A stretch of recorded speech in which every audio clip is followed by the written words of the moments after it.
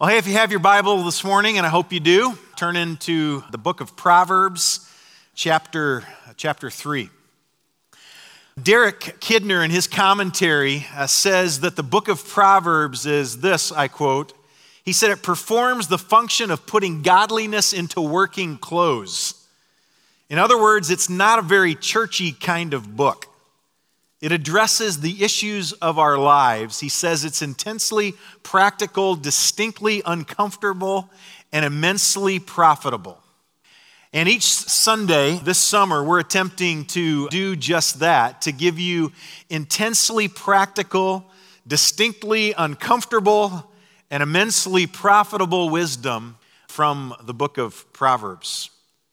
I don't know if you found this to be true in your life. As I look back, I have ever since I was just a little boy, that sometimes the simplest messages are the hardest to obey or to grasp a hold of. You ever found that to be true? My dad used to say, why can't you get that through your thick skull? I don't know. That was a typical answer of a kid. I don't know. The simple thing I told you to do, very simple, short command. Why can't you do that? Well, sometimes the simplest messages are the hardest to obey. The simplest messages also are the easiest to forget. And I really believe that one of the simplest messages in the book of Proverbs is only 2 words, and it rarely comes to our minds or crosses our lips until life suddenly turns dark and dreary, or when life throws us a curveball and we're not sure what to do or where to go for help. And it's during that time that all of a sudden these 2 words come to mind. What is the message? And it's plain, simple language. It's this. 2 words, trust God. Trust God. Very easy to say. You've had people say it to you at moments where you just wanted to tell them, don't say that to me, right? Where it's really dark and you don't know what the next step is. You don't know what God's doing, why He's doing it. And they say to you, trust God. And it's as if they just expect you to go, okay, well, I'll just trust God and woohoo, praise Jesus. Everything is good now, right? Very easy to say, very hard to do. I heard one person say this week as I was listening, as I was looking at the topic of trust, I read this, and this is me. This is it right here. This can summarize my life in one sentence. Raisin cookies that look like chocolate chip cookies are the main reason I have trust issues. I read that and I thought, I totally agree. If you know me, I love cookies. I love those big soft ones like you get at Sam's Club or BJ's. You know what I'm talking about? You know what I'm talking about, don't you? They got chocolate chips in them, or sometimes they have M&Ms in them. And there is probably not many worse things on this planet than to look at a big soft cookie and think it's chocolate chip, only to bite into it and realize that it is a chewy, wilted grape. There isn't anything worse to me than that. To look at a chocolate chip cookie, to finally take the first bite and recognize that you have been duped. You have been deceived. They have tried to put fruit into something that was never meant to have fruit in it. It should have chocolate chips in it. And this lady said, that's where all my trust issues have stemmed from. Raising cookies that look like chocolate chip cookies. And I submit that's my testimony. Let's pray. That's it for me. Have you ever thought about the ways, though, thinking of trust, have you ever thought about the ways in which we trust people or things daily in our lives? You ever thought about that? We get on airplanes, in fact. Some of you did this week, some of you will next week or in the next few weeks before school starts again, and you'll go someplace on vacation, and you will get into an airplane, this big metal tube. You will get in there, you will sit down, you won't meet the pilot to make sure he's qualified or she's qualified. You won't meet them. You're just assuming, in fact, for most of the time that door's already shut and you won't even see them. So you don't know whether they're really there or not. And yet you will let them roar down a runway, get into the sky, be up 30, 35,000, 40,000 feet, 500 miles an hour cruising above the planet, and you think everything's okay. That's trust, right? And you trust that there's somebody in air traffic control that is guiding all the planes so that they don't get where they're supposed to not be. You just trust that. You ever thought about the food that you eat? Some of you, just a little while from now, you're going to go to restaurants. You're going to sit down at that restaurant. I recommend Lost Trace in Cary Park, always a great Sunday choice. You're going to sit down there and they're going to bring you food out to the table. You're never going to have gone into the kitchen. You don't know really what they cooked. They told you it was ground beef. You don't know what they cooked. You don't know who cooked it. You don't know if they washed their hands before they cooked it. You don't know anything about it. But when that food comes out, you're going to eat like there's no tomorrow because you're going to put all of your trust, all of your confidence in that kitchen and in that cook. All of us, just a little while from now, we're going to get in cars. We're going to drive down the road at, some of you, at speeds you probably shouldn't be going. And then all of a sudden, you're going to hit this little pedal and you're going to trust what? You're going to trust that all of that braking system that you don't understand, right? Not many of you understand it. A couple of you might, but most of you, you don't understand how it works. You just trust that when I hit that pedal, what's going to happen? We're going to stop, right? Think about it. We place our trust and confidence in places, people, and in things, but one of the greatest truths for the follower of Jesus Christ is knowing that we can place our full confidence in the one who holds everything in his hand, and that is the sovereign God of the universe. That's an incredible thing when you think about that. We don't have to worry about the future. We don't have to worry about tomorrow, about what tomorrow is going to hold. We can have total confidence in him. In fact, the psalmist said it this way in Psalm 146, verse 3. He said, "Put not your trust in princes, in a son of man in whom there is no salvation." The inference, obviously, is to put your trust in God. And so I want you, if you're there in the Bible with me in Proverbs chapter 3, I want you to look at two very simple verses. Proverbs chapter 3, verses 5 and 6. Probably my favorite Proverbs, and it's hard to narrow them down, but that's probably my favorite text right there, Proverbs 3, 5, and 6, which says, "Trust in the Lord with all of your heart, and don't lean on your own understanding, but in all your ways acknowledge him, and he'll make straight your paths." The first thing we're told to do is we're told to trust in the Lord, and that seems so easy. It's really easy to say, but it's really difficult to do. I think it's one of those phrases that we refer to sometimes as Christianese. We've all got them. We say things, and those are just kind of buzz phrases that we use at opportune moments. Just trust in the Lord, but there's so much more to it than just that. In fact, if you were to look in the book of Proverbs, there are about 4 different Hebrew words that are translated in our English text, the word trust. One of them means to roll on to. That's what it means to trust. Most of you did it last night, right? You rolled on to what? You rolled on to a mattress, and you trusted that that mattress was going to hold you up. The second word gives us the idea of to hope in another, to hope in somebody else. I hope that they will do this for me. I hope that they got that task accomplished that I asked them to do. The third word gives us the idea of someone that we flee to for refuge, as in a storm, that you go like a shelter and you go to it and you get under that and you're saved from the storm that's around you. The last word, the Hebrew word, is batach. All right, say it with me. Batach. All right, you know you said it right if there's something on the neck of the person in front of you. And I just saw somebody that wiped the person in front of them. Very interesting. If you want to go and take care of that right now, you can slip out. I'll understand for sure.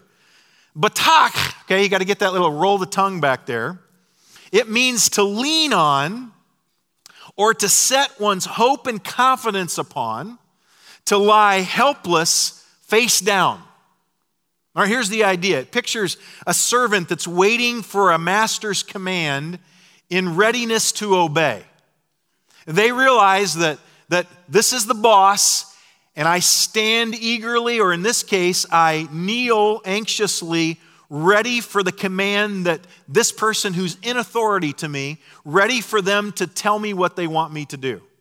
The other picture is a defeated soldier who is yielding himself to a conquering general. So in other words, it is an army, and they've been conquered by a general, and the army goes in, and the conquering soldiers go in, and they recognize we've been conquered. We have a responsibility now to the conquering power, and they yield themselves completely in servitude towards that authority.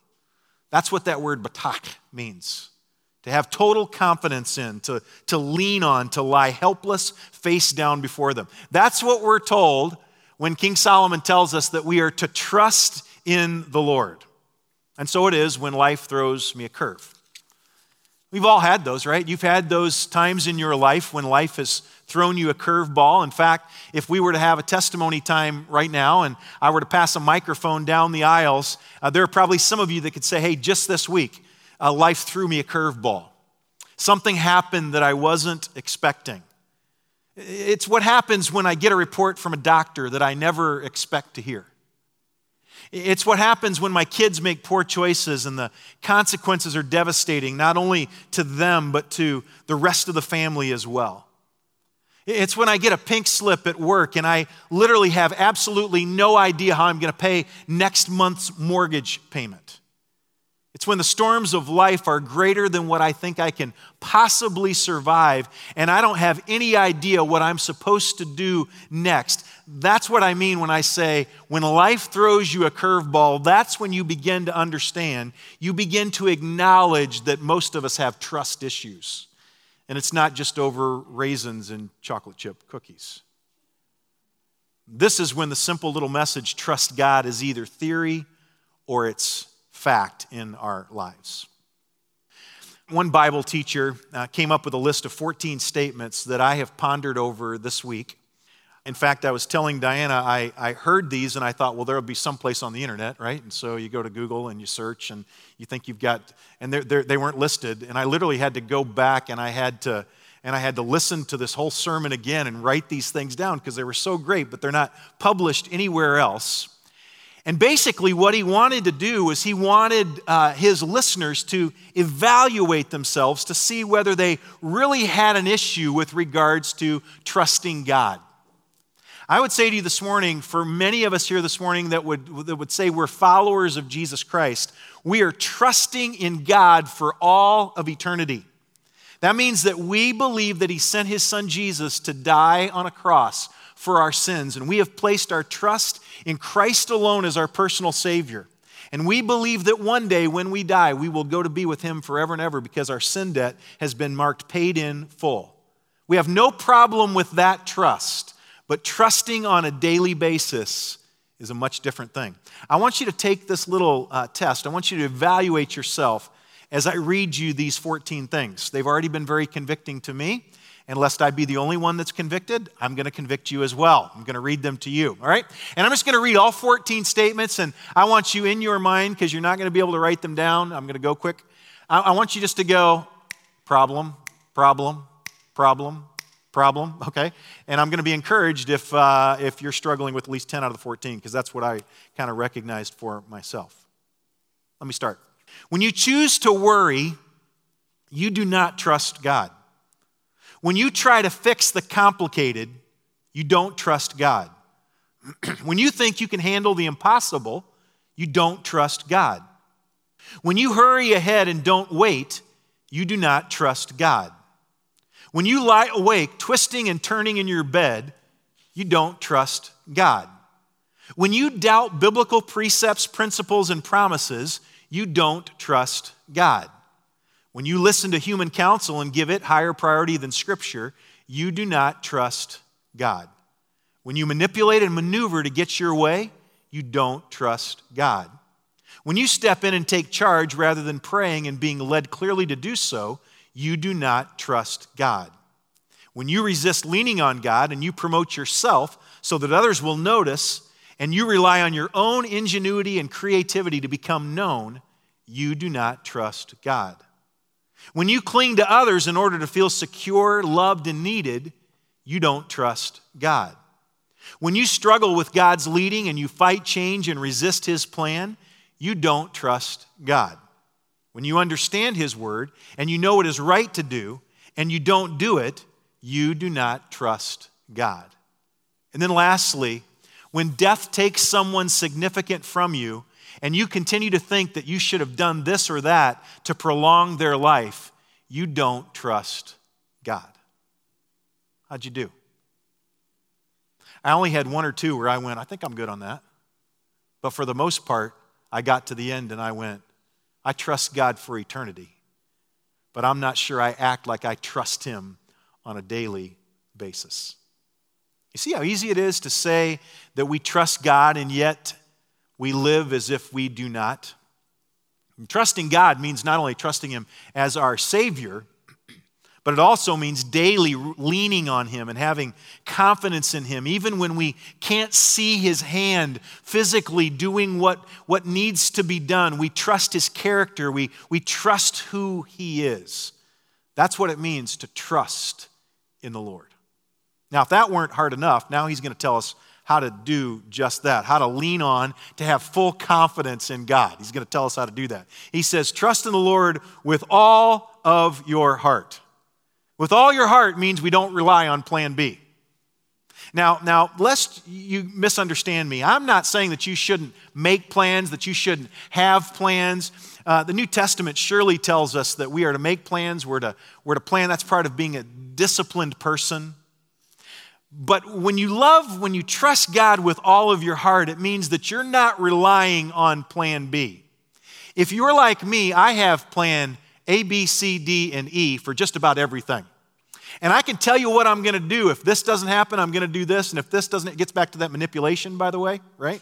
Some of you know what I'm talking about. And so I've got that plan. When we trust God with all of our heart, it means that's it. That's all we have. If God doesn't show up, if God doesn't do something, then we are in a heap of trouble. That really should sound familiar to those of you that call Northwest your home, because that's what we just did in our capital campaign. We were in a position with our capital campaign where if God did not show up, trust me, you didn't know this at the time, but I was going to have to stand up in front of you and tell you, thank you for what you've given. We're going to do this again, and we're going to keep giving until we get to at least a certain number. If we would have done what a consultant said we could do, there was no plan B, C, D, E. We were all in. God had to show up. He had to do something really big, or it was going to be pretty embarrassing for me. Trusting God with all of your heart, I think, is like jumping out of an airplane. Any of you ever done that? Nobody's ever jumped out of an airplane. All right, one foolish person, and we've only got one. We had like 6 in the first hour. Okay, now another one's going, well, if he's going to admit it, I will too. All right, come on. How many of you have jumped out of an airplane? Only 2 of you? I don't understand that. I don't get that. Just yesterday, I'm looking on Facebook, and I realized there's this girl that was in my student ministry at Colonial, and she jumped out of an airplane yesterday. It was on her bucket list. She wanted to jump out of an airplane. I learned not too long ago that my older sister, that's on her bucket list. She wants to jump out of an airplane. And I'm going, well, that would have been easy. Boy, when we were kids, I'd have pushed you out. I mean, that wouldn't have been a problem. If I would have known that was your desire, that wouldn't have been a problem. I don't get that whole thing. Do you know when you go up in an airplane, 2 of you know this, and you jump out of that airplane, you are all in, aren't you? I mean, you're all in. I mean, you got plan A. Now you say, well, no, I got plan B because there's a backup parachute. I get that, but it's all parachute, right? That's your plan. You don't have a net at the bottom that says, well, hey, if the parachute doesn't come out, I'll just jump onto that big net and I'll bounce up into the air and eventually I'll come back to earth and everything will be. You are all in and you are trusting completely in that parachute. And when you jump out of that airplane, you're saying, I am putting all of my confidence in this parachute.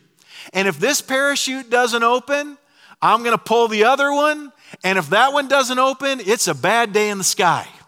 It's a really bad day.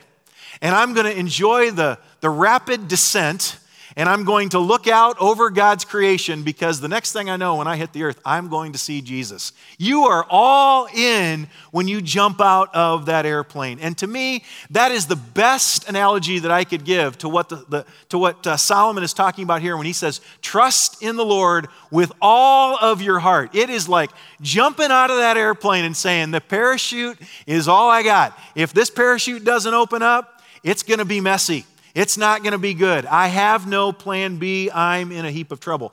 That is what it means to trust in the Lord with all of your heart. You are all in. Here's the problem for many of us. You've never lived a day of your life that way. You've never lived a day of your life that way. Everything in your life has to be right in front of you. You have to see what the outcome is. You've planned, you've strategized. In some cases, you've manipulated it. And if you can't see what it is, you would never take a leap of faith, because at the end of the day, while you trust God with your eternity, you do not trust Him daily in your life. That's just true for a lot of us. Trusting God with all of our heart means we are all in. And then he says, and don't lean on your own understanding. When we trust in the Lord with all of our heart, we are completely leaning on Him, and we have confidence in Him alone. When we lean on our own understanding, it's just the opposite. We place our confidence in ourselves. Your own understanding is a reference to all that you are and have without the presence of God. It is your human intellect. It's your five senses. It's the best knowledge that you have. It's the input that you have from the people that are around you. And you gather all of that and then you make a decision. That's what it means to lean on your own understanding. And God's not in the picture at all. And it goes totally contrary, by the way, to that next verse that we're not going to look at this morning, but it's right there in verse 7. Where Solomon says, don't be wise in your own eyes. And if anybody ought to know that, it ought to be Solomon. We'd do well, in fact, to look just real briefly at his own words that he's written there in contrast to the way that he lived his life and the dangers that come from leaning on your own understanding. If you remember, he started off brilliantly as a king, didn't he? By asking God for wisdom. I really believe if God came down today and he said, Brian, I'll give you one thing, what do you want? Wisdom wouldn't be the first thing on my list. I probably need that, but it wouldn't be the first thing. I could think of all kinds of other things, but Solomon was wise enough even at that point to say, I want wisdom. Give me wisdom. And at first Solomon pleased God and he was obedient to Him. But then he began to think that he knew better than God, and he acquired armies for himself, and he imported horses from Egypt, and he accumulated vast amounts of silver and gold. The biblical account makes it very clear that he built himself a palace that was more opulent even than the temple that he was building for God. He had 700 wives. Where was the wisdom there? 300 concubines. I don't say that's... Okay, that wasn't like it's supposed to be a funny moment, like who needs a wife? It's just like 700 of them, right? I mean, I'm just going to leave that alone. We'll save that. We'll save that for our series, White Picket Fences, coming in September to a school near you. He had 700 wives, and then if that weren't enough, he had 300 concubines. And he began to oppress people. All of these things were in direct violation to what he knew well in Deuteronomy 17 that he was to do and not to do. And yet he simply thought he knew better than God. He leaned on his own understanding, and the eventual result was that there was a split in the kingdom of Israel, and effectively that ended God's people together as a whole nation. Let me make sure that you get this morning. In the same way, if we persist on leaning on our own understanding rather than trusting God with all of our hearts, we will face the same results. Some of you this morning, you wonder why your life is the way that it is right now. Why you've gone down the paths that you've gone down and made some of the decisions that you've made, and as a result had some of the consequences that you've had in your life or in the life of your family. Can I suggest to you this morning that maybe it's because you have leaned too much on your own understanding rather than trusting in the Lord your God with all of your heart? Most of us have a desperate desire to understand, but in so many ways, we have to acknowledge that we cannot understand. We have to trust God's ways even when we don't comprehend them. Some of you have learned that lesson well. When God has allowed something in your life which you never would have chosen, and you've asked God why, and yet you have continued to trust. You understand that, but you also understand that there's a desperate desire to understand. Isaiah, I think, said it well when he said, "For my thoughts are not your thoughts, neither are your ways my ways, declares the Lord. For as the heavens are higher than the earth, so are my ways higher than your ways, and my thoughts than your thoughts." You know, the bottom line is that God sees the whole picture, doesn't He? While we only see a tiny corner of it, He sees the whole thing, and all of those tumultuous things that come into your life, that happen in your life, and you look at it and you say, God, I never would have chosen that. Why have you done that? God sees the whole thing. One author said it this way: we look at life in the back of a tapestry. If you've ever looked at the back of a tapestry, and some of you do that kind of embroidery and needlepoint, and it looks so unkempt, and all of the threads are hanging all over the place. God sees the front of the tapestry while we look at the back. And to trust in the Lord with all of our hearts means that we can't place our own right to understand above His right to direct our lives in the way that He sees fit. And when we insist on God always making sense in our finite minds, then we are setting up for spiritual trouble. Our limited understanding often leads us astray. In fact, later in Proverbs chapter 16, verse 25, it says, there is a way that appears right, but in the end it leads to death. And yet every one of us has to daily make a decision in our life whether we're going to live according to our personal preference, according to what we see and what makes sense to us, or whether we're going to cling to the unchanging Word of God and to trusting the Lord our God with all of our hearts. Solomon continues in verse 6, he says, in all your ways acknowledge Him, or submit to Him. We usually don't fight hard against the fact that since God is God, that we should acknowledge Him as God, at least in some areas of our life. And yet, I think that there's this problem that's running right through the lives of many of us, and it's a divide between the sacred and the secular. You walk into church and you're with your Christian friends here, and all of a sudden, this is the place that we are supposed to acknowledge God and acknowledge who He is and be submissive to His will. But all of a sudden, a few moments from now, when we exit this building, we enter into the secular world, the secular side of our life, and all of a sudden, we think that there's a separation there. At the core of this assumption is that God really only cares about what I do on Sunday morning and not what I do the rest of my week. He just wants me to come to church on Sunday morning and check a box and make sure I have my Whizzy button on my t-shirt and that I've done everything that I was supposed to do. It's the assumption that God cares whom I give my money to, but He doesn't care how I earn it on Monday morning. It's the assumption that God cares which church I go to, but He doesn't care about what house I live in or what house I purchased. It's the assumption that God cares about my Bible reading, but He doesn't care about my television viewing. It's the assumption that God cares about my sin, but He doesn't care about any of the issues that I have at work. It is that divide that we have set up that is a divide between the sacred and the secular, and it shouldn't be there. You ever been in love? Have you? Seriously. It's going, no, I haven't been in love. Quit looking at me. All right, if you're here with your spouse, the answer hopefully is yes, I still am. You know what it's like to be in love. You're still going, no, I don't. I really don't know what it's like to be in love. You're gonna understand this someday. All right, Andrew, you're gonna understand it. Okay, but not right now. You don't need to, not right now. It's too complicated, all right? But if you've ever been in love, you understand this. All right, listen to me. Take notes. You guys should have your pens out because this is important stuff right here. It's going on right now. You think about that person all the time. That's how you're going to know, Andrew. That's how you're going to know one day when you're in love. Because all of a sudden, you're going to be thinking about this person. You're going to be thinking about them all the time. It's no longer just about you.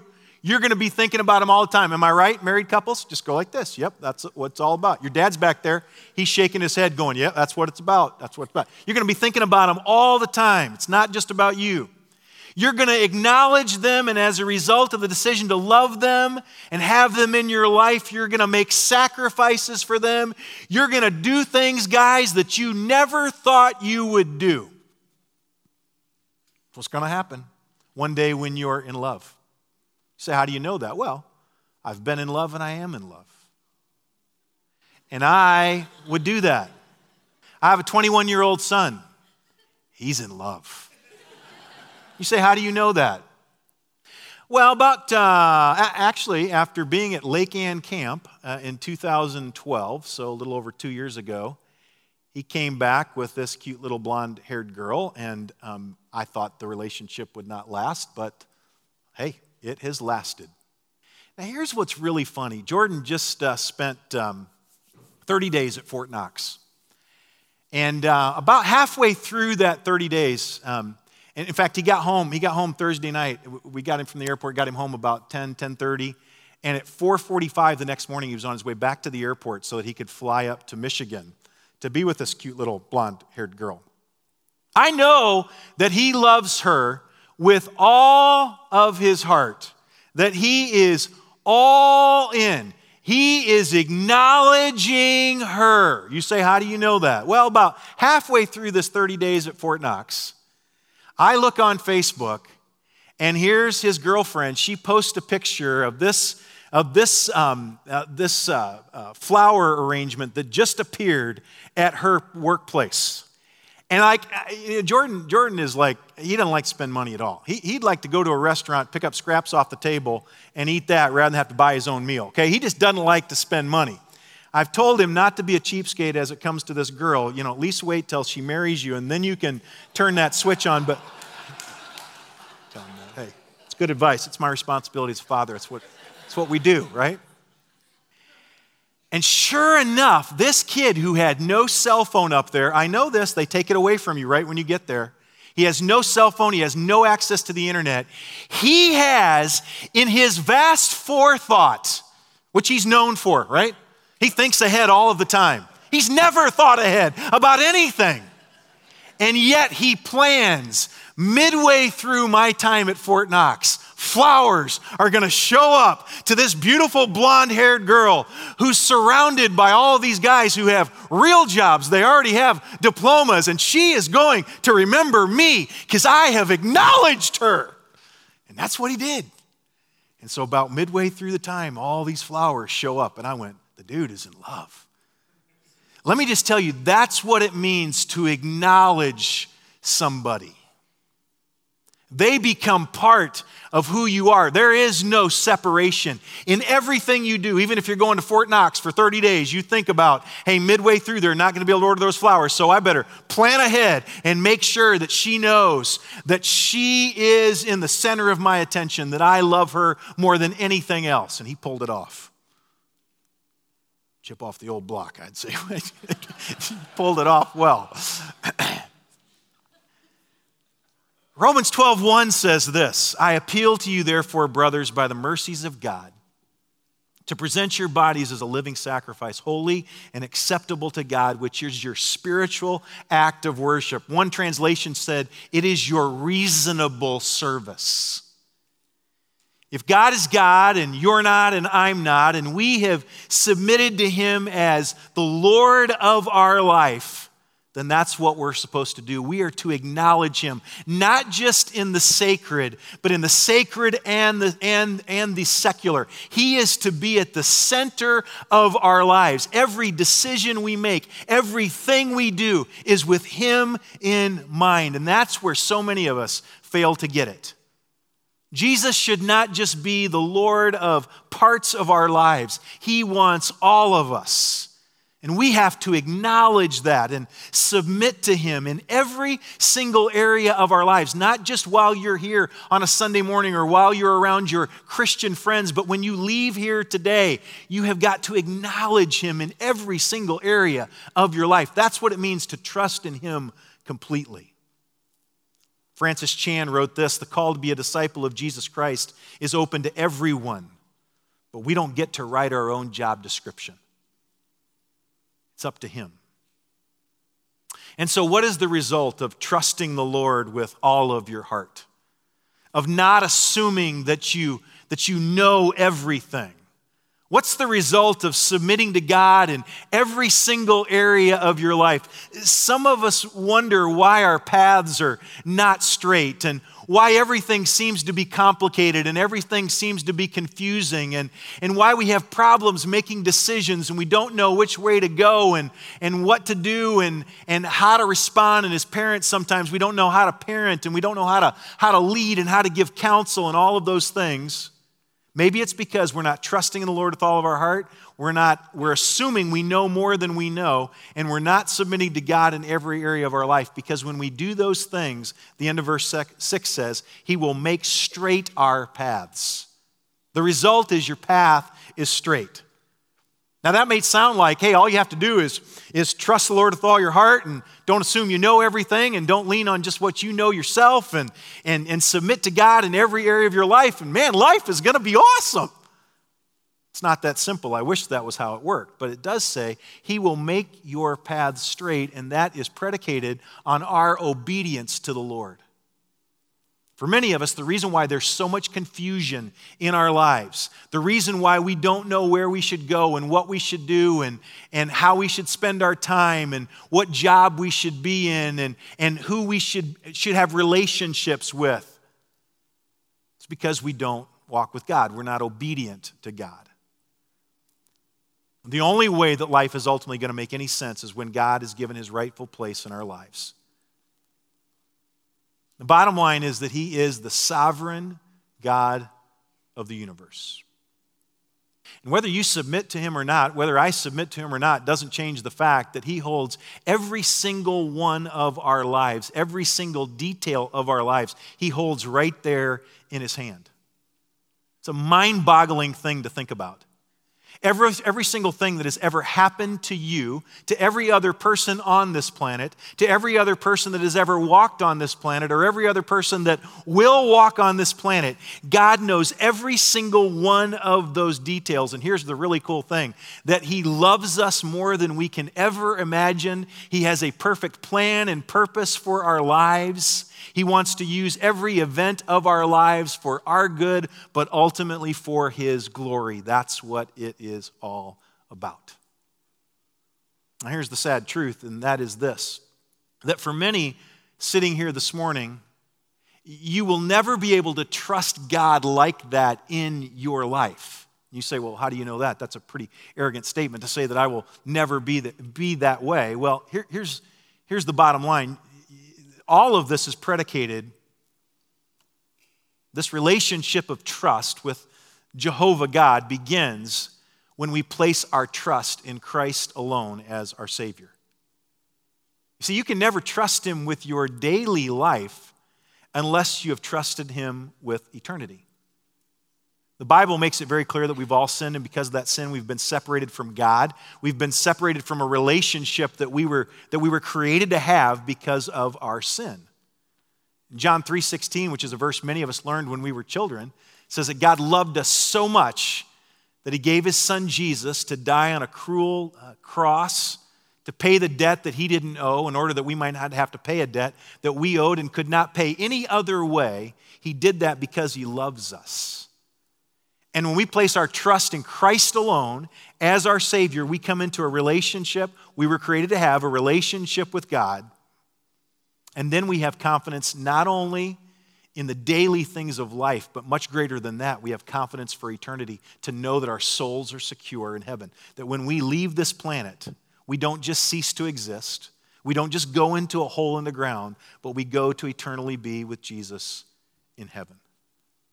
But you'll never be able to trust God daily in your life and to have your paths be made straight unless you are trusting in God for eternity. I want to close with the words of pastor and author Max Lucado. Some of you read a lot of his books. He wrote this: "You can afford many wrong choices in your life. You can choose the wrong career and you can survive. The wrong city and you can survive. The wrong house, and you can survive. But there's one choice that must be made correctly, and that is your eternal destiny. It's what you do with Jesus."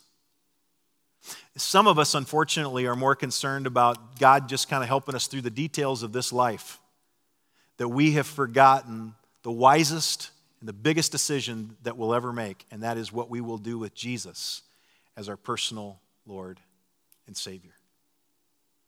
And that is what is foundational in order for us to trust in the Lord our God with all of our heart, to lean not unto our own understanding, but in all our ways acknowledge Him, and He makes our ways straight. He gives our lives purpose and meaning, not just for now, but for eternity. Let's pray. Father, I pray now as we close this service, I pray for that person that's sitting here that doesn't know Jesus as their personal Savior. God, it's so easy to be consumed and concerned with just simply wanting to be able to trust you to work in the daily details of our life and forget the most significant decision that any one of us will ever make, and that is what we will do with Jesus. God, I pray right now that you would use your Spirit to convince and convict us that being good is not good enough. We'll never be good enough. We've missed the mark. Our good deeds will never get us to heaven. It is only by placing our trust in Christ alone that we come into a relationship that we were created to have. God, would you use your Spirit right now to move in hearts of those that need to cross over that line of faith? Some that are really good people and yet are only missing a relationship with Jesus by about 18 inches, what they know in their head and what they know in their heart. God, I pray that you'd use your Holy Spirit to convince and convict them of that. And God, for many of us here today, we've crossed that line of faith. We are trusting in Christ alone as our personal Savior, but we failed miserably that evaluation of those 14 questions. We don't daily trust you in our lives.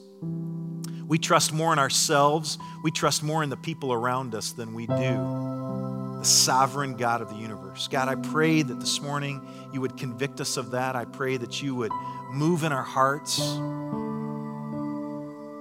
I pray that we would have confidence in you, to lean on you. We would not be wrapped up in our finite human wisdom and think we know it all. And God, I pray that we would acknowledge you and give you your rightful place in our lives if you truly are Lord of our life. And God, when that happens, I pray that we'll rest comfortably, trusting, having confidence in, and leaning on the sovereign God of the universe. We pray these things in Jesus' name. Amen. Let's stand together.